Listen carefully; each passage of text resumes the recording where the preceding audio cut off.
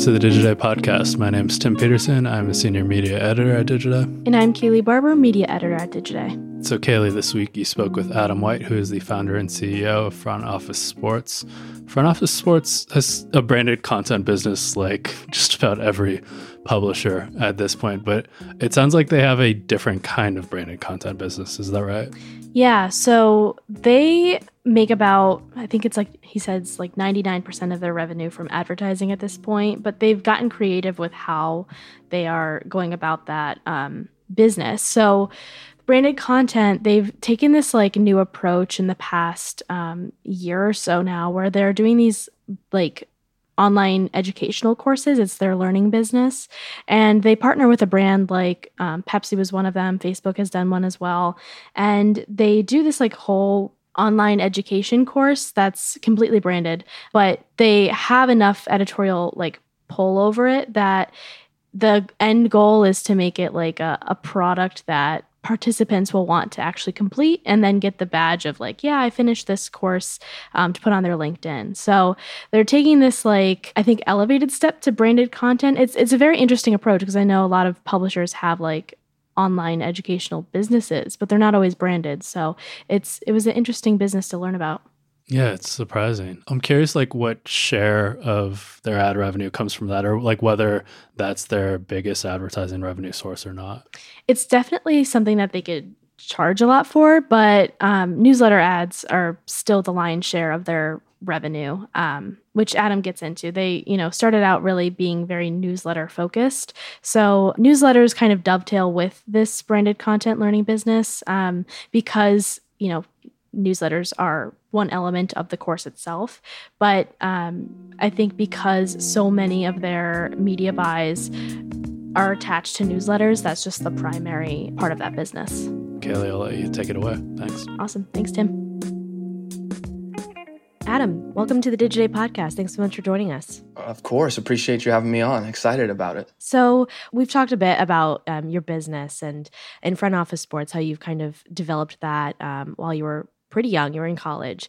But your founder story is pretty interesting. So I think like to kick off this episode, it'd be great to just like, for the listeners who aren't familiar with, the creation of Front Office Sports and how you built it, I guess share your founder story with us just so we have that background. Yeah, absolutely. Appreciate it. So yeah, as you mentioned, started in college in 2017 at the University of Miami. So I graduated in 2017 at the University of Miami. I started the business while I was in school, actually, after I went through a class project. So freshman year, we were in a program that, they're talking a lot about it's not what you know, it's who you know. And I, believe it's a little bit of both nowadays. It's not, you can't just get away with knowing people. And one of the projects was interviewing someone who worked in sports. And so I interviewed the athletic director at Miami. I sat down with him. We put together a whole entire presentation. We presented it to the class, and that was it. And that was 2013 going into 2014. So I had chatted with my professors and then I was thinking about, well, if it's about who I know, how do I get to do ways to know people more, like know more people?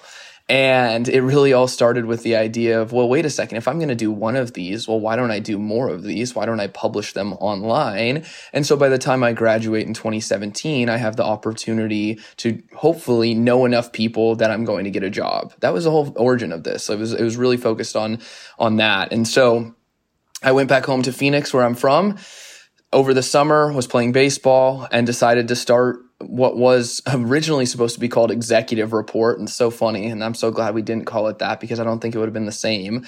And ended up, changing it to Front Office Sports, paid a buddy of mine $40 for our original logo, built the Wix website, and we were off and running. And I like to joke with people that the early Wix website was what dark mode is now. Like dark mode is everyone has their stuff in dark mode and it's hard to like read stuff in light mode. And our original site was a black background with white text. And so I like to joke that I was ahead of our time.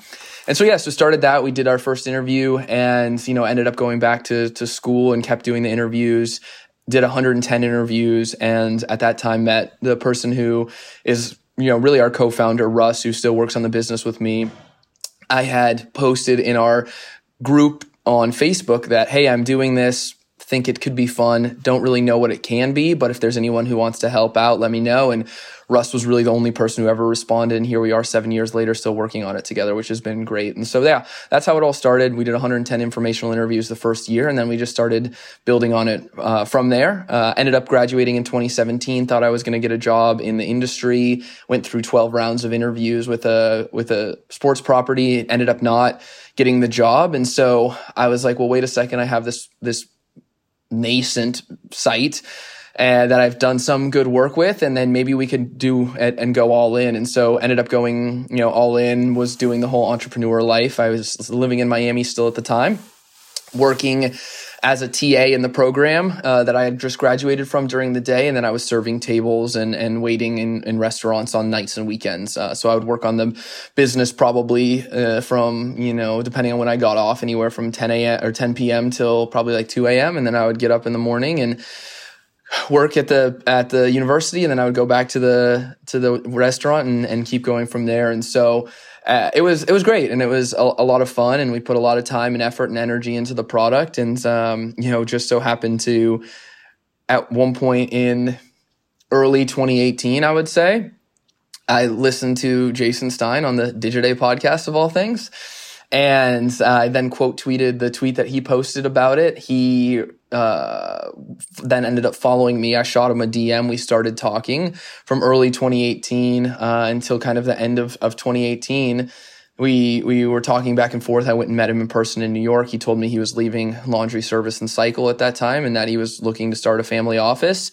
They invested in our business at the end of 2018. I moved from Miami to New York in 2019, and we hired our first full-time employee, and it's been a crazy whirlwind since then. But that's kind of the background. Look at the Digiday podcast making connections. I know. That's so awesome. Funny. It was great. Yeah, that's awesome. And so I guess at this point, you mentioned it was in 2018, I think, that you made your first hire. How big is your staff now? And I guess, are you all based in New York, or are you kind of scattered around? Yeah, so we made our first hire full-time in 2019. The team now is closing in on 40. It is right around 40 at this point. Everyone is remote. We're a remote-first organization, which obviously has its advantages. We had an office space up until March of 2020 and haven't had one since, which has been nice from a talent side of things. We're spread out. I would say of the 40, probably 15 of them live in and around the tri-state area here in New York, New Jersey, Connecticut area. And it's great. We have, a team that's fully distributed, obviously presents its own kind of challenges when you're working across different time zones and things like that, but we've been able to manage it pretty well. So up to 40 now, and fully remote and distributed, which has been advantageous in a lot of different ways. Got it. And so we had another, founder with a similar story on, I guess it was a couple months ago now, Daniela Pearson from the Newsette. And she had a similar story, but what she really kind of said in that episode is like, the first few years are very much a struggle. And you mentioned like having to wait tables and working as a TA while continuing on building this product. At what point did you feel like, was it when you made the first hire, or like at what point did you feel like this could be your full-time job? This is now, making money.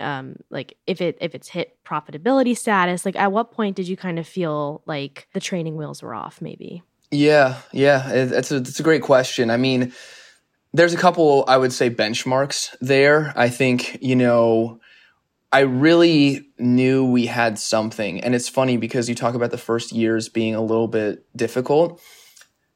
It was interesting because I always joke with people, if you want to do something crazy, start a media company with no audience, no money, no experience, and no following, and see what you can do. Somehow it's worked out for us, because that's how we started it. But because of those constraints, I do firmly believe we are better off now than if we were to have gotten investment day one, right? Like if we were to gotten investment day one and trying to build the brand and the business, I think we would have done it completely differently. And so what was nice is I did so many informational interviews that I asked people what was missing in the market. And so once we got the money, we knew exactly what was missing in the market because I had talked to everyone for, multiple years. I mean, we ended up, over the course of the first 3 years before we kind of shifted our focus to being more of a news organization, enterprise reporting type business with newsletters, obviously at the core of that. I probably did like 300 informational interviews. So we were able to kind of untap and unlock a lot of insights that I don't think we would have if we would have just said, here's the money, let's figure it out day one. And so that was a really interesting unlock. And I always point to that. But I think, we signed right before we got the investment from Jason and SC. We had launched Rising 25. It was kind of like our version of Forbes 30 under 30, and somehow convinced Anheuser-Busch to be the presenting partner of it. And that at that moment, it was like, okay, well, if Anheuser-Busch is going to spend with us, I feel like we can find a way to get other people and brands to spend with us from an advertising standpoint. And so I would say that was like one of the moments. We broke a pretty big story early on in 2019 of the Alliance of American Football going bankrupt, and like we had it clean and clear, like no one else had it. And that led to other reporters seeing us. And then, that led to our first reporter hire because he was like, oh, I love what you guys are doing. And so I would say those two moments, like mid 2018, late 2018, when Anheuser-Busch signed, and then when we broke that story, I was like, okay, there is something here. And we have the opportunity to build a business that we think is super meaningful and a brand that really matters. Got it. Awesome. So I guess getting into the revenue side of things, like, are you still... So in the past, you've kind of had this idea of like building a Politico for sports, right? So that's a very specific model with a significant subscription product as one of the offerings. You mentioned advertising as at least the initial source of revenue. And I think that's pretty common in media, but I'm curious like at what your revenue mix is now, like all things considered. Yeah, I would say our revenue is still 99% advertising, right? We have a very, very beta version of our pro subscription business that we're just, testing, rolling out. We're seeing great early like indicators, right? In the sense that we understand and we know that we can build a product for various industries, or that various industries care about this industry, right? So we were just doing some research yesterday, and the top industries that have subscribed to the product: media, finance, technology, consulting, retail, marketing, right? Like to me, that seems like a great indicator for us at a very, very base level that this is something that people really, really care about and really want more info into. So at this point, most of our business is still advertising revenue, and by design, right? Like we don't have the infrastructure in place to really build out an enterprise subscription business yet, but the early tests of it, which is what we like to try and do with all of the things that we launch, is like test and learn. And so the early test of it is showing some really promising signs for us as we like say, okay, now we understand where we can invest, what categories people are interested in, how we can really build this out. And it still remains the focus, right? I think Politico has built an incredible model and an incredible business. And you're starting to see a lot more of this in media writ large, is that I do think there is a model for a free ad-supported experience, and then there's a model for a separate subscription product.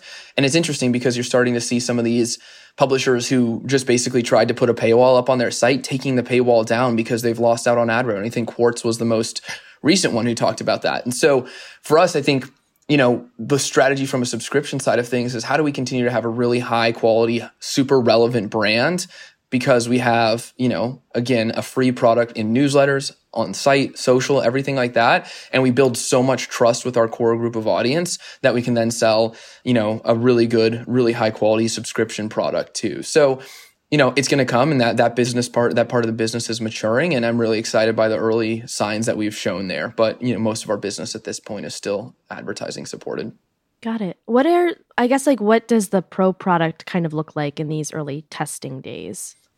Yeah, it's really based on research and analysis and some exclusive tools that we have. We have an investor database, a deals database, and we hired a former Goldman analyst to do it for us, right? Because we really want that type of perspective and that type of POV and that person who brings that type of experience.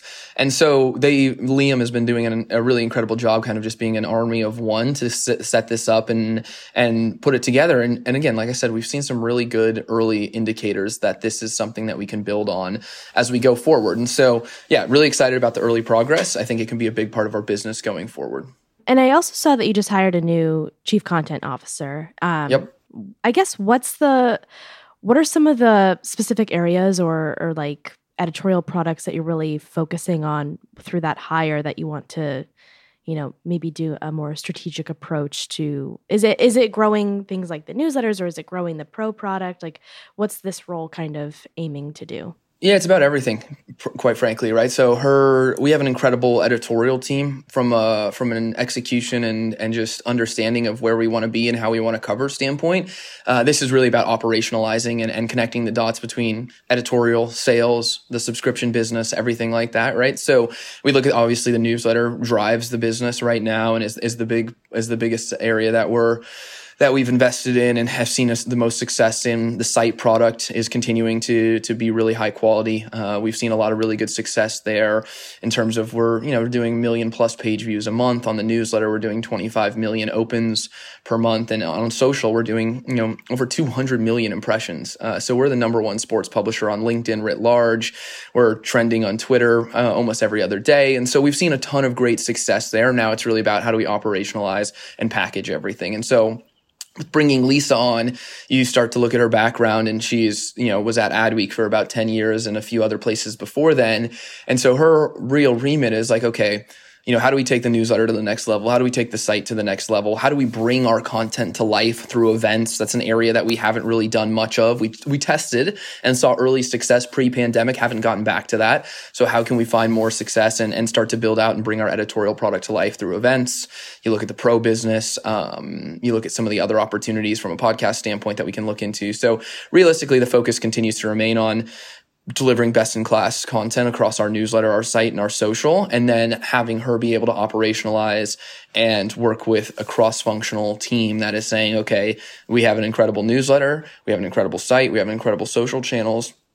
How can we find ways to work with the sales team to package things around key tentpole moments, et cetera, et cetera? Like Title IX is a big opportunity that we're working on right now, that we're focused on how do we package a Title IX opportunity for brands across social, newsletters, events, et cetera. So that's really been kind of her first step, is just evaluating, and then how do we build out, what would be a true content flywheel across all of those various elements, and her sitting at the middle of that and making sure she's directing traffic and helping us build out those products. Quickly, for people who might not be familiar with Title IX, could you just quickly define what that was? Yeah. So Title IX is, it was a law / guidance put into place that essentially laid out the desire / requirements to have equal investment in both women's sports and men's sports. So it's most prevalent really at the college athletic level, right? Like you have to have basically the same amount of resources given to women's sports, same amount of scholarships given to women's sports,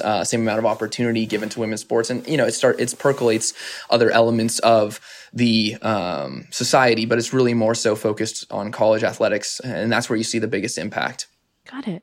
So you mentioned that for that example, that there's this like editorial package or push, cross-platform around that. Is that kind of a strategy you're taking from, building out the different products that you are focused on? Like, is this kind of thematic package something like a model that's worked well for you in that regard? Yeah, we see a lot of brands interested in that stuff, right? Because brands are already investing in those spaces, right? So if there's another opportunity for them to align with those key messaging points, that's huge, right? Sustainability obviously is a massive conversation right now. That's an area where brands are coming to us for. So I think that's the biggest thing is it's we have an audience that reacts to our content, and then how do we build it in a way that the brands are already associating it from a tentpole standpoint. So that's how we focus some of it. And it's really, again, like, obviously newsletter is our bread and butter, and that's what our focus is. And I'd arguably say we're one of the top, newsletter first publishers per se there, but it's really about how do we build a multi-platform media brand. We have so much success on social. We have really a lot of success on the site for a business our size, and obviously a ton of success on newsletters. And so again, if we want to build a Politico of sports, if you look at Politico's success, they have a great O&O website business. They have a great newsletter business. They have a great subscription business. And you start to think about, okay, if that is still, our approach, which it is, and we believe deeply that we can execute on, then we need to be able to take that approach going forward. And we also need to provide those solutions for our brand partners, right? Like, you look at Fidelity, who's one of our biggest partners right now. We built an entire custom content series with them around athletes and their second acts. And we're going to do another extension of that here at the back half of the year, a second season, right? So these big brands that you wouldn't normally see, I would say, in what would be more of a prosumer media brand are coming to us and saying, hey, how do we reach your audience in creative ways? And, for us to be able to do that in a way that's super meaningful is we have to be able to execute on this multi-platform approach while not overextending ourselves. We're going to take a quick break to hear from our sponsor. Then we'll be right back. You mentioned newsletters a few times. How many different newsletters do you have right now? Yeah, so we have, our core, we have 3 on a daily basis, and then we have a Saturday and Sunday one. We have basically 1 million active subscribers. So that's, people who've opened in the last 30 days. So it's not total list size or anything like that. So we're really excited about the strength of that list and the health of that list and the engagement that we're seeing on that side of things. But yeah, it's been our bread and butter, right? The native inbox newsletter, very similar to what you've seen with the Axioses of the world, the Morning Brews, people like that who've done a great job at sort of pioneering that model. And I mean, even the Politicos, right? If we go back to them. And so our fundamental belief, and we've started to bang this from the rooftops, is that the inbox is the new homepage, right? In many various ways, right? So that's the conversation that we're having with brands, is that, I always ask people, hey, when was the last time you went to ESPN.com for an example? And they're like, I don't remember. And then I say, when is the last time you checked your email? And sometimes they're like, I'm checking my email right now as part of this conversation. Or I just checked it 2 seconds ago or 5 minutes ago. And so that's the real whole pitch. And I think why you're seeing a lot of success with, newsletter first brands is that they're reaching their audience, decision makers, in their inbox where they're making decisions, right? Like every single day you make most of your decisions realistically if you're in a working white collar profession in your email and in your inbox. And so to have that content that's relevant alongside of that is super powerful. And that's where we've seen a lot of excitement from brands, is that they want to reach our audience at a place where they're making decisions, they're thinking about things in a way that's not, pop-ups everywhere or anything like that. Is completely native. And so I guess what's the breakdown in the advertising deals that you have that are newsletter, ads versus on-site ads? Is there, a heavy focus on the newsletter advertising business?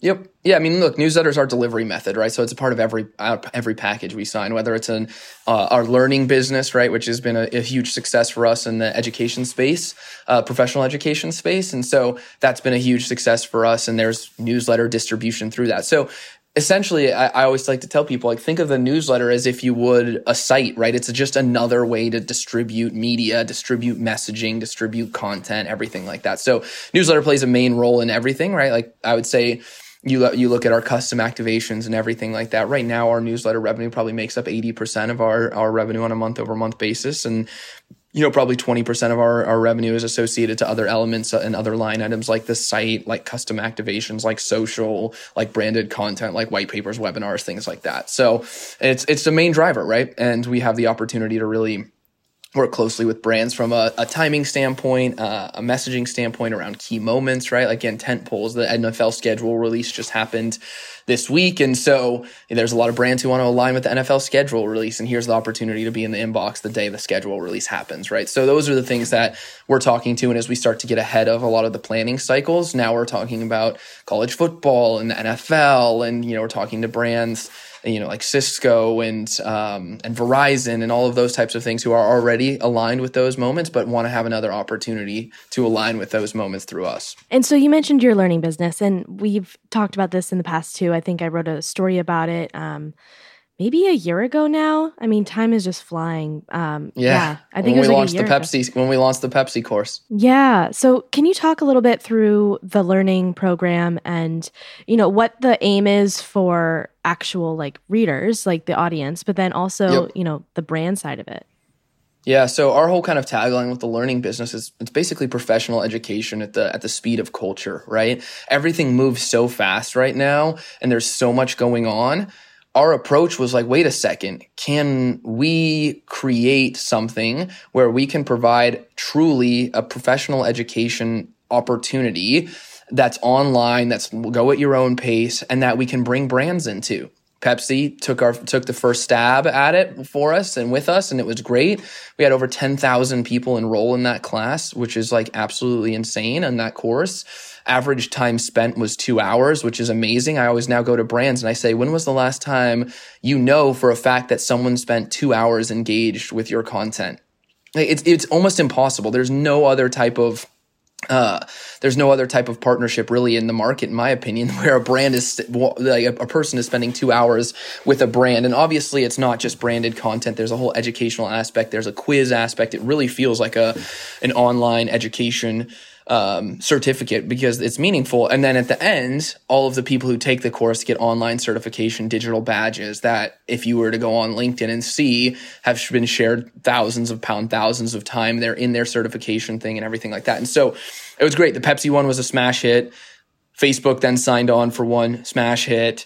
We have Ticketmaster running right now, which is amazing. Coinbase is launching here shortly. Facebook saw so much success in the first one. They're coming back for another one. I expect us to probably 6 to 8 more potentially with some of the conversations that we have ongoing right now.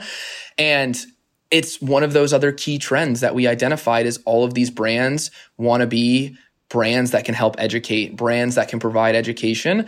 And so you can mix that with the opportunity that people are sharing it. And it's like a true thought leadership opportunity. These brands are bringing in other partners, right? Pepsi brought in their agency partners, Genesco, et cetera, into this. And I mean, realistically, if we do our job, I would expect us to have probably north of 100,000 people enrolled across all of our courses by the end of this year, which is crazy. And then we start to see there, of those 100,000 who have enrolled, how many other have enrolled in 2 courses and then 3 courses? And then there's a self-selection there of, wait a second, if we have 25,000 people who've enrolled in 3 courses, is there a paid course we can roll out to them? And that's where we start to think about what are the more lower funnel opportunities. And what's beautiful, again, as we say about the professional education at the speed of culture, is that no offense to colleges, but they just can't move that fast. We can have a course up in 6 to 10 weeks. So a new trend happens like crypto. We can build a course in 6 to 10 weeks and we can have people learning about crypto and its implications in sports and sports adjacent industries in 10 weeks. In colleges, you're going to have to wait probably 2 years, 3 years, like because of textbooks, approval processes, everything like that. And so that's for us is where the advantage is. And I think at the end of the day, for anyone who's listening and wants to explore some of these things, I think you just have to make sure that you have a brand that people trust, a brand that matters, and a brand that people are willing to spend, an hour, 2 hours with, that then they're going to post on their LinkedIn about and say, like, because that's the other thing too, is like it's validation for those people. And if you don't have a brand that's strong enough, it's not going to be something that works out. And so luckily we have a brand that's strong enough that we've had so much success there. And I think, again, what's beautiful about the product is if you do it in the right way, which we've kind of approached this as, it's not a 101 and it's not like a 303. So if you're thinking about classes in a traditional college setting, 101 is intro, 303 is more advanced. We're saying like this is like a 202 level education. And what's beautiful about that is obviously we get younger professionals and students and things like that. Like these courses have become written into syllabuses at colleges, which is amazing. But then we also have directors, VP level CEOs who are taking these classes because they want to know about this stuff. And it's cross-functional, cross-industry. We're seeing it, people in the entertainment industry taking these classes. We're seeing people in the sports, technology, finance, things like that, which is, again, a lot of indication for us around the paid product, which we talked about earlier. So that's why we're so bullish on the course product, is that the brands love it, our audience loves it, and it really provides the opportunity for everyone to get something out of it. Brands have thought leadership out of it. Obviously, we have a product that we can monetize, but then also there's a ton of validation for us on LinkedIn too, because everyone is sharing it with our brand front and center. Yeah. And so to clarify, these aren't like reader revenue opportunities. Like the audience isn't paying to do this course, but they're participating in it. Okay. Correct. So, yeah. So we wanted to keep the friction extremely low, right? And now, like I said, there's a self-selection, hopefully, of people who have taken 2, 3, 4 courses, 5 courses, 6 courses by the end of this year. And if that's the case, then we believe that those groups of people will definitely probably pay for a course eventually if we want to roll out a paid offering as well. But the whole idea is to limit the amount of friction as possible, create as much opportunity for everyone. And that's always kind of been our mission, is just how do we provide opportunity, insights, and in a way that is available for as many people as possible. And it's, it's been beneficial, and we're able to, quite frankly, probably make more money selling it to a brand than we would trying to sell it on an individual basis. Mm-hmm. Yeah, especially for just starting out as well. Yeah, so from a brand perspective, you mentioned that Facebook or Meta is coming back and renewing to do another, course. But is this like one of the biggest products that you can now offer? Like, is this where you're seeing the biggest dollar signs for one partnership, or is, that's still newsletters? Like, how does this kind of rank in the mix? Yeah, I mean, our education business is definitely one of our biggest business lines at this point, right? And we just transitioned into a new technology partner, so the margins are extremely strong for us, right? There's a lot that goes into it, right? There's a whole custom. I mean, if you go on and look at, there's a whole custom approach to it. We have to film everything, we post-produce everything, and everything like that. So the margins are strong, the opportunities are strong, and again, the engagement and the success of the previous courses allow us to charge what we do from a brand standpoint. And now we have, 5 case studies going on almost 5 case studies now of brands that have seen success with it. And so that just makes it easier for us in market. But again, there is an element of newsletter as part of this, right? And everything like that. So yes, we're seeing the custom things as everyone probably does. They're sexy, they're shiny, they're getting a lot of attention, they're getting a lot of the dollars. But the newsletter remains the fundamental distribution part of this, because we couldn't get 10,000 people to enroll in the Pepsi product if we didn't have the newsletter and we didn't have the site and we didn't have our social channels. So it all kind of feeds into each other. The first one had I think you said 10,000. That was the Pepsi, the first course that you did. Has that number been pretty steady from course to course? Yeah, I think it depends on the course topic, right? A much broader course like sports marketing, that makes sense, right? It's massive, right? We just we had the Facebook one that did, I think it's closing in on 7,000 enrollments, and that's more focused on athlete marketing, right? Which is a little bit more of a niche area. And then we just did one with Ticketmaster that I believe we will probably see at least 5,000 people or more enroll in that course, but it's more on ticketing, again, a little bit niche. Mm-hmm. But we estimate at least on a given course that we'll have 3,500 enrollments minimum at this point, because now we're starting to build a base of people, right? Like I said, hopefully we'll have 100,000 by the end of the year who have enrolled in the courses. And if that's the case, then we roll out a course to those people. We at least hope that, 10, 15, 20, 30% of those people are going to take it. Well, then we're already over, 3,000 immediately. So that's going to be where it compounds, right? As we start to build out this whole core function and whole core group that have self-identified them as people who are interested in professional education.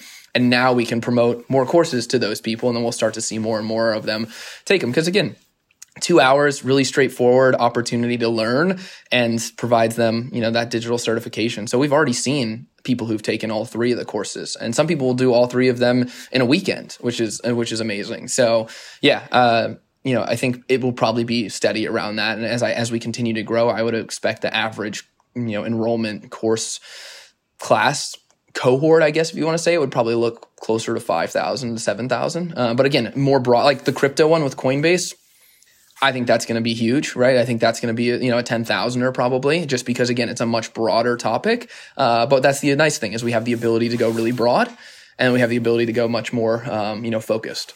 Yeah. How much of those courses are editorial products from a standpoint of selecting the topic or getting, I guess organizing the course material too, and the people who are contributing to them? At what point does it feel like branded content versus an editorial product? Yeah, so it's definitely on the branded side of things, right? But we work with them to deliver what we believe is going to be most impactful for our audience, right? So we'll work with them. We'll set up the whole entire lesson plan. We'll set up the topics. We'll work with them to pull in the right speakers, them being the brand, to pull in the right speakers, everything like that. And we make it very clear to them. We say, we don't want this to be an ad for you. This is truly a lesson for our audience, not an ad for you. Obviously, it's your product you're talking about. It's your partners you're talking about. It's things like that. So totally awesome. With the Ticketmaster course, they brought in their partners at the Seattle Kraken. They brought in their partners at Snap. and they brought, Coinbase brought in partners, Pepsi brought in partners, Facebook brought in partners. And so it's great because there's that type of cross-functional conversation, but it really is supposed to be focused on like, this is a lesson. So don't make it a commercial, right? Don't make it an ad. Make this something actionable, something people can learn from, something people can take away. And people really buy into that, which is super beneficial because they trust us to deliver that. And so that's definitely been something that we've been, really excited about, just because, yes, it's branded content, but it doesn't feel like an ad. It feels like something that you're actually being taught in a way that is supposed to help you in your career, not just be something where you're like, oh my gosh, like I'm just literally watching an ad for name brand here. Got it. And so you mentioned that you're also with this able to kind of identify this cohort of people who might be more inclined to pay, maybe eventually would, move over to the like pro side of the business. Yep. I'm curious, like at this point, after, the first round of testing that you've done, like how many people are currently paying for the pro product? And are they mostly like these enterprise kind of subscriptions of like coming from businesses, or do you have like individuals that are paying? Yeah, we've positioned it as mostly individuals, right? So that's where it's at. It's something where, again, like we're focused less on the amount of people and more on the quality of people, right? Perfect example, the commissioner of Major League Soccer is someone who is subscribed. The person who runs sports at Microsoft is someone who is subscribed. Multiple private equity funds, Goldman Sachs, things like we're focused on the brands that have subscribed because, again, like it's really just we haven't done a ton of marketing around it. We're not at a place where we believe it's an enterprise level product, but we wanted to get the insights into who would do it, and we're seeing great engagement. Right, it's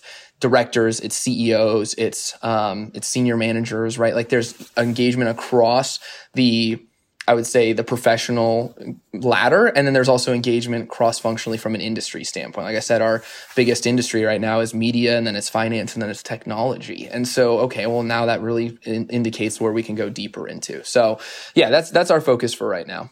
And so I also want to talk about the investment from Crane, because that is in, a bigger publisher that's come in and you're now working with them. I think that was a 20% stake for $25 million.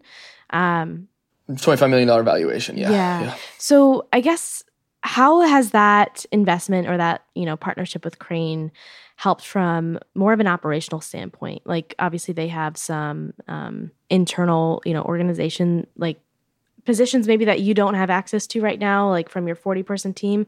What's the, I guess investment from Crane mean for your growth as a company?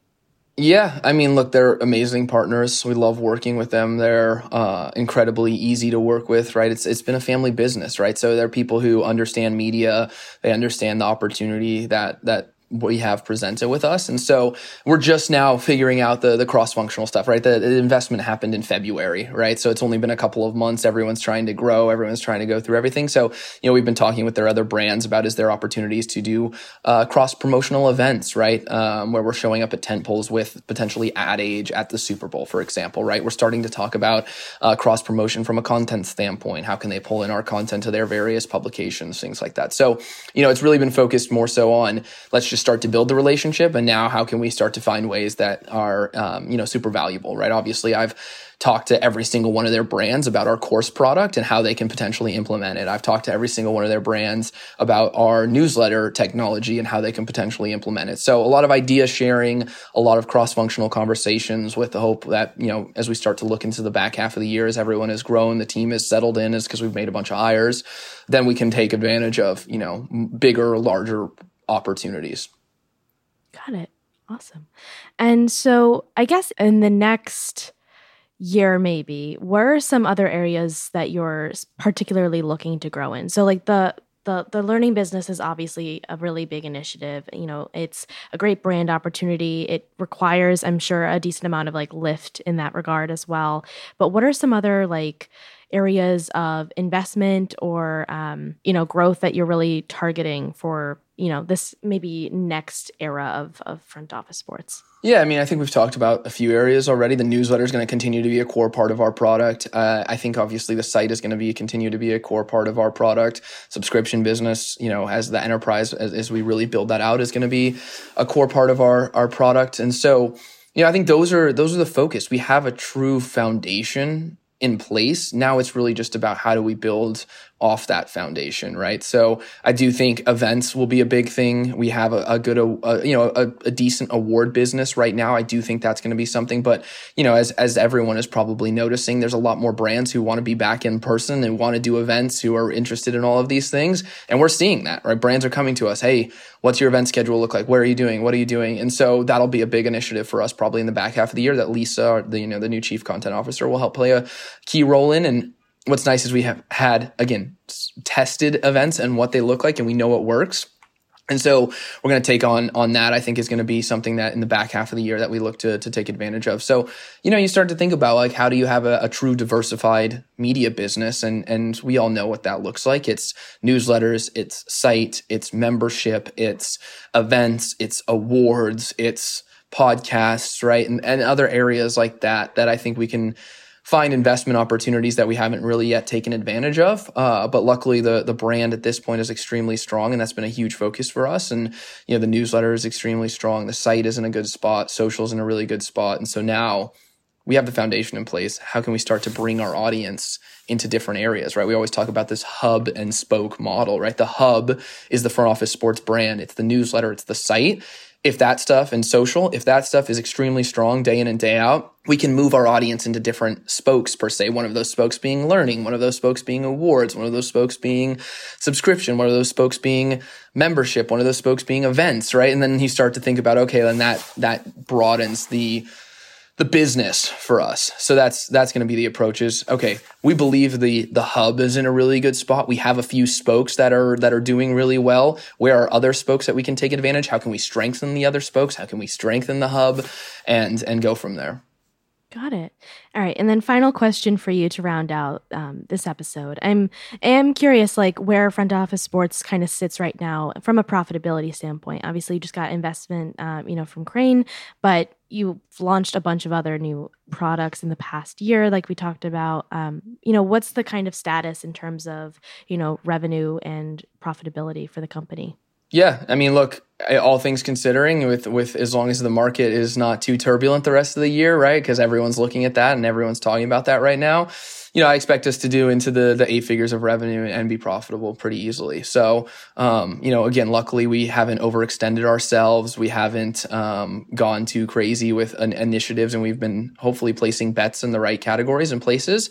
And, I think we're seeing a ton of deal flow from a sponsorship side of things for back half of the year, for Q3 and Q4 already. And so, yeah, we're really excited about the position of the business, the strength of the business. And like I said, I expect, revenue to be in the 8 figures this year and to be profitable pretty easily. So again, as we just have to continue to execute and do our jobs, right? We can sit here and say that's going to happen, but you just have to continue to execute. As every media operator knows, it's not a given, and it's not going to be something that just happens. And so really excited about the hires we have on the sales side of things, with Lisa coming in and a lot of her relationships. So the future of the business is extremely bright. And I think as long as we do what we need to do and continue to execute there, we should be in a really good spot come the end of 2022.